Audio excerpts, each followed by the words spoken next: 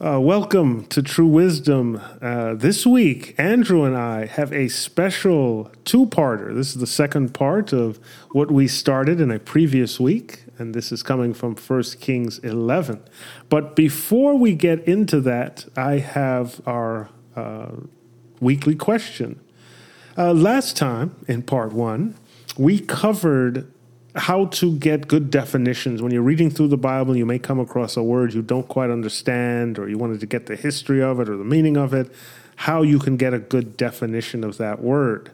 We pointed out Strong's Concordance, along with other concordance, are helpful for determining words, their usage, and their history, how to understand them. What exactly is a concordance? Good question. So concordance is basically in the 15th, 16th, and 17th centuries, we saw folks go through the Bible and itemize each word, define that word from the context of the scripture, and put a definition for it. So all the ways that the word was used in the scripture and where those references are. So if you have a concordance, when you see the Lord God, you know all the places in the scripture that shows up, and you're able to enumerate all the possible meanings for the instances that you find in the scripture. Oh, and it took people a few years to, the folks that did that, James Strong as an example, it took him quite a few years to get that full document put together, but it has enabled us to be able to better understand the scripture.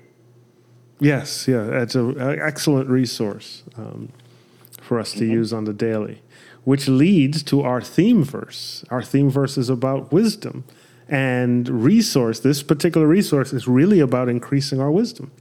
So what is our theme verse? Proverbs 9, 9, and 10. Give instruction to a wise man, and he will be yet wiser. Teach a just man, and he will increase in learning. The fear of the Lord is the beginning of wisdom, and the knowledge of the holy is understanding.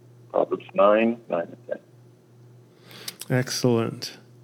I believe it is your turn to pray first. Yes. Dear Heavenly Father, we thank you that we have the privilege of Bible study, and we thank you for the access through prayer. We invite your presence to be with us. Give us wisdom and understanding. Help us keep this technology under control, and may those who hear this be blessed by it in Jesus' name. Amen. All right. So we're still in 1 Kings 11. Could you go ahead and give us a quick recap? We got up to verse, let's see here, 22. Yes. Yep. So just give us a quick recap on what we covered in verse 1. And remember, people, if you missed, this is the first time coming into the podcast, you can just go to truewisdom.buzzsprout.com or truewisdom.info, our own webpage, and you can get access to part 1. Right, absolutely. So we're talking about, this is Solomon turns from the Lord. We're talking about Solomon's apostasy and why. And the first part of the chapter tells us that he loved strange women and he turned away from the Lord. And now we're going through what happened on account of him turning away, the calamity that it brought to the kingdom, and the fact that God promised that he was going to separate the kingdom from Solomon and his posterity, but he wasn't going to take it 100% away. He was going to leave them with a little bit. So that's the early going. And right now we're going to start to get into the history of the people who would become his adversaries. All right. Verse 23, and God stirred him up another adversary, Rezon, the son of Elidad, which fled from his lord Hadadezer, king of Zobah. And he gathered men unto him and became captain over a band when David slew them of Zobah. And they went to Damascus and dwelt therein and reigned in Damascus. And he was an adversary to Israel all the days of Solomon, besides the mischief that Hadad did. And he abhorred Israel and reigned over Syria. And Jeroboam, the son of Nebat, an Ephrathite of Zereda, Solomon's servant, whose mother's name was Zeruiah, a widow woman, even he lifted up his hand against the king. Okay, so now I want you to understand. The other two people were external adversaries. They were people of kingdoms that David had fought, and these were folks that had a reason for revenge that they couldn't execute against David, but they could execute against his son, right? And so they went away to come back to avenge the loss of their own father. But this guy used to work for Solomon, so this one is going to hurt. Mm-hmm. Let's see, verse 27. And this was the cause that he lifted up his hand against the king. Solomon built Millo and repaired the breaches of the city of David his father. And the man Jeroboam was a mighty man of valor. And Solomon, seeing the young man that he was industrious, he made him ruler over all the charge of the house of Joseph. And it came to pass at that time, when Jeroboam went out of Israel, that the prophet Ahijah the Shilonite found him in the way, and he had clad himself with a new garment, and they too were alone in the field. Jeroboam went out of Jerusalem, yes. Not Israel. Did I say Israel? How could I look at it, Jerusalem and say Israel? All right. Good catch. Verse 30. And Ahijah caught the new garment that was on him and rent it in 12 pieces. Yeah, I'm a bit curious as to how that happened. If I was a mighty man of valor and I'm walking out in a field, it's just the two of us, and you take my robe and start ripping it up, I don't think you're going to get to 12 pieces. You might get 2. You might get 3 pieces out, but I don't think you're going to get to 12. Prophet of the Lord. Yeah, that's a trust. Yeah, that's a trust that's not afforded to anyone these days. And verse. Well, hold on. The Bible is silent on that, but it could either be respect because he knew and identified him, right, or it could be divine power protecting him. It could be. It could be. Lord said, "Hold on and hear what this man has to say." Yeah, you're right. Okay, verse 31. And he said to Jeroboam, "Take thee 10 pieces, for thus saith the Lord, the God of Israel, Behold, I will rend the kingdom out of the hand of Solomon, and will give 10 tribes to thee. But he shall have 1 tribe for my servant David's sake, and for Jerusalem's sake, the city which I have chosen out of all the tribes of Israel." Okay, so God is saying this a lot, this exact phrase. Well, we could have almost named this thing for David's sake. Mm-hmm. But for David's sake and for Jerusalem's sake, the city which I have chosen out of the tribe. I want us to be clear. This is an opportunity to point out something. A lot of times when we see for David's sake, we think it's because, well, David was so good, X, Y, and Z. But if you look at David's history, he had some downfalls. He had some issues. In fact, that's one of the most interesting things is if you compare his life as recorded with Saul's, you might be tempted to say, wait, how does Saul end up where Saul ends up? And David did some stuff that was at least as bad as what Saul did. Especially, the difference is... Go ahead. No, you go on.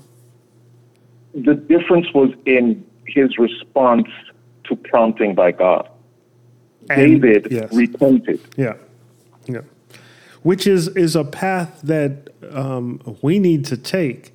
Yes, we should strive for perfection, though we know that none of us are perfect.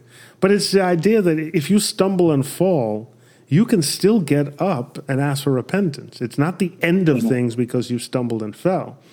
Right. As one of the things you pointed out in part 1 is that the smallest sin can keep you out, but it's the smallest sin that remains unforgiven. Right. Or the large sin that remains unforgiven. But if you get forgiveness for it, if you get forgiveness, will keep you out. Yeah. Any sin will keep you out, large or small, and any failure to repent will keep you out. So it's really foolish if it's a small sin that you won't repent of. Genuine. Genuine repentance. Right? Yes. Well, we know the repentance of Cain and Judas and Esau. If you're only repenting when you see what you're about to lose or losing, that your repentance is suspect, right? The other point to be made, or the point that I was kind of making, Jerusalem's sake, when the Lord says, I will have one tribe for my servant David's sake and Jerusalem's sake, he's saying because of the promise I made to them, the promise I made about them. I will honor my promise. So even though you're messing up, because I made a promise to him about his son, because I made a promise to Jerusalem, I'm going to keep those intact. For my word's sake. But here's I have a bit of a math issue. I thought there were 12 tribes. I thought there were 12. Yes. Mm-hmm. Yeah, but the math here keeps showing 11 plus a city. Mm-hmm. So I thought, help me with this math here a second. Levi has a different inheritance. That's right. But now, who did Levi end up staying with? Who did the priests end up staying with? With the 10 tribes or the 2 tribes? No. A lot of priests came back to Judah. A lot of priests came back to Judah, but technically the priests were always dispersed throughout the kingdom. That's true. Yes. So they were in Israel and Judah. There were people that were descendants of the Levites in both places because the priests were split apart in order to be among the people. And remember, Israel, Jacob, had prophesied that because Simeon and Levi had done that wickedness against Shechem, against Shechem, that they would be spread apart in Israel. And the Lord, because Levi stood up in the matter of the golden calf, the Lord adjusted that prophecy into a blessing. They were still spread apart, but now it was for ministry and not just as a punishment where they weren't going to get a discrete piece of land like the others. Right? Simeon, on the other hand, was their tribe was entirely landlocked within Judah. It's really interesting how that happened. Okay? All right. Verse 35. But I will take the kingdom out of his son's hand and will give. Is it there? No. I went way too far. I caught for David's sake, and it happens in so many places. It's going to show up multiple times. Right. So 33. Yes. Because that they have forsaken me and have worshipped Ashtaroth, the goddess of the Zidonians, and Chemosh, the god of the Moabites, and Milcom, the god of the children of Ammon, and have not walked in my ways, to do that which is right in mine eyes, and to keep my statutes and my judgments, as did David his father. Howbeit, I will not take the whole kingdom out of his hand, but I will make him prince all the days of his life for David my servant's sake, whom I chose, because he kept my commandments and my statutes. But I will take the kingdom out of his son's hand, and will give it unto thee, even 10 tribes. And unto his son will I give 1 tribe, that David my servant may have a light away before me in Jerusalem, the city which I have chosen me to put my name there. And I shall take thee, and thou shalt reign according to all that thy soul desireth, and shall be king over Israel. And it shall be, if thou wilt hearken unto all that I commanded thee, and wilt walk in my ways, and do that is right in my sight, to keep my statutes and my commandments, as David my servant did, that I'll be with thee, and build thee a sure house, as I built for David, and will give Israel unto thee. You see how everyone gets a condition, right? You see how in God's kingdom, the blessings and the cursings are conditional.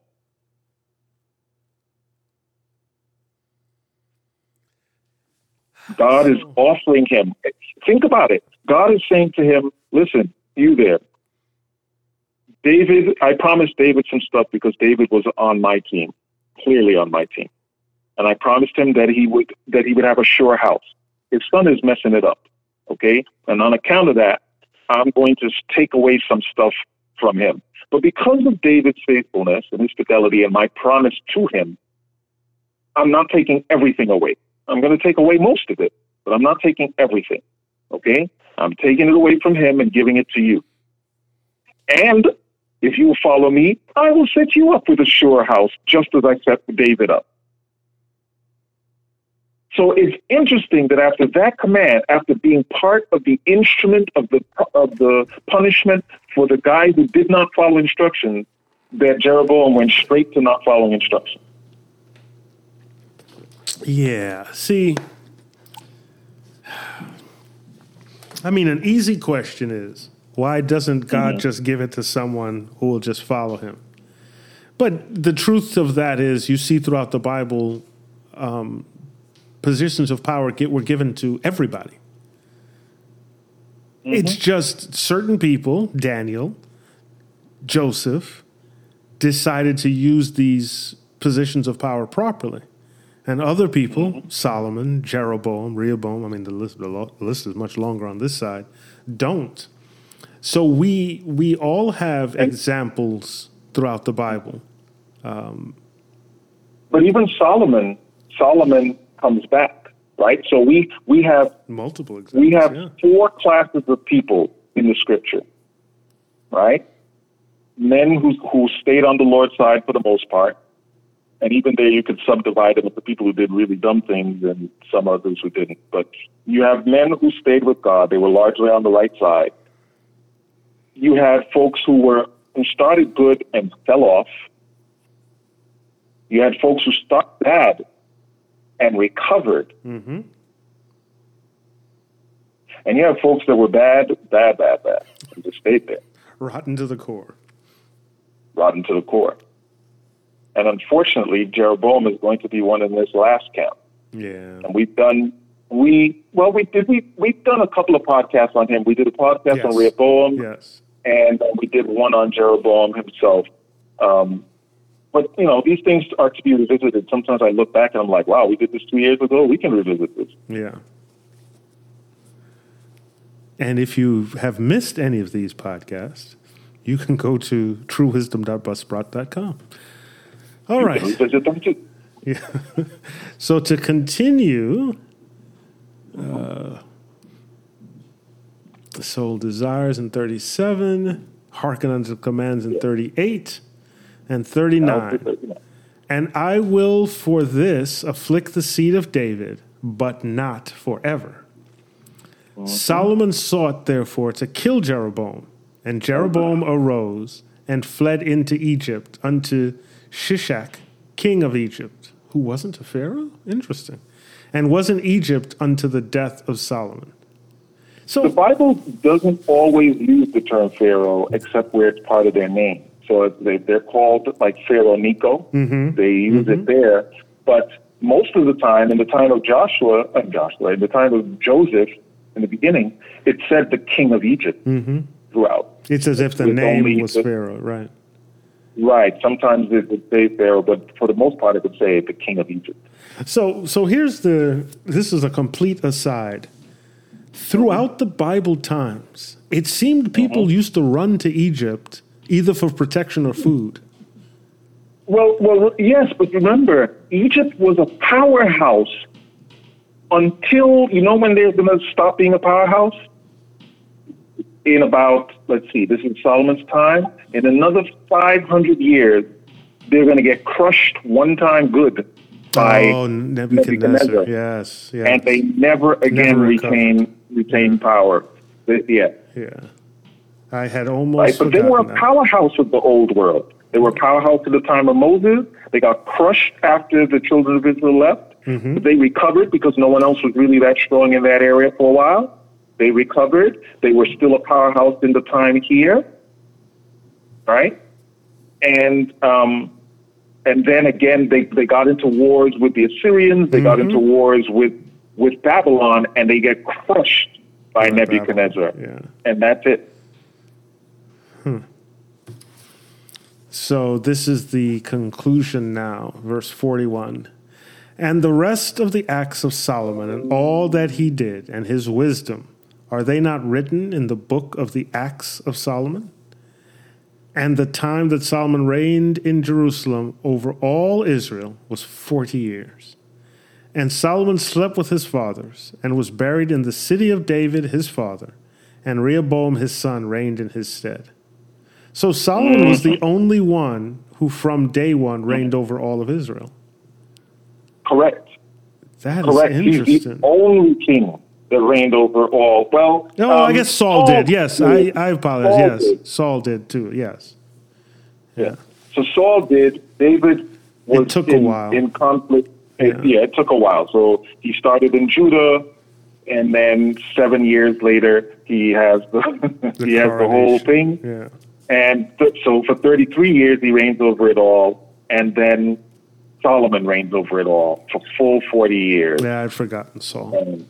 But those first three guys reigned for 40 years each. Yep. Yeah, and it's surprising that Saul reigned that long, to be honest. Well, again, it's important to understand that even when you're in a place of problem, God gives you time. Grace. Because he's not willing that any should perish, but that all should come to repentance. The very definition of grace. Mm-hmm. Yes, exhibited very clearly in the Old Testament. Yeah. All right. All right. That's a very good lesson. Very good lesson. It covers so much. Yep.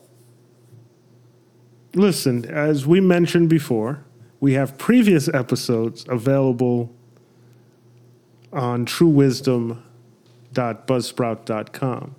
And as we go to prayer for this, our prayer is that these mean something to you. So let's pray.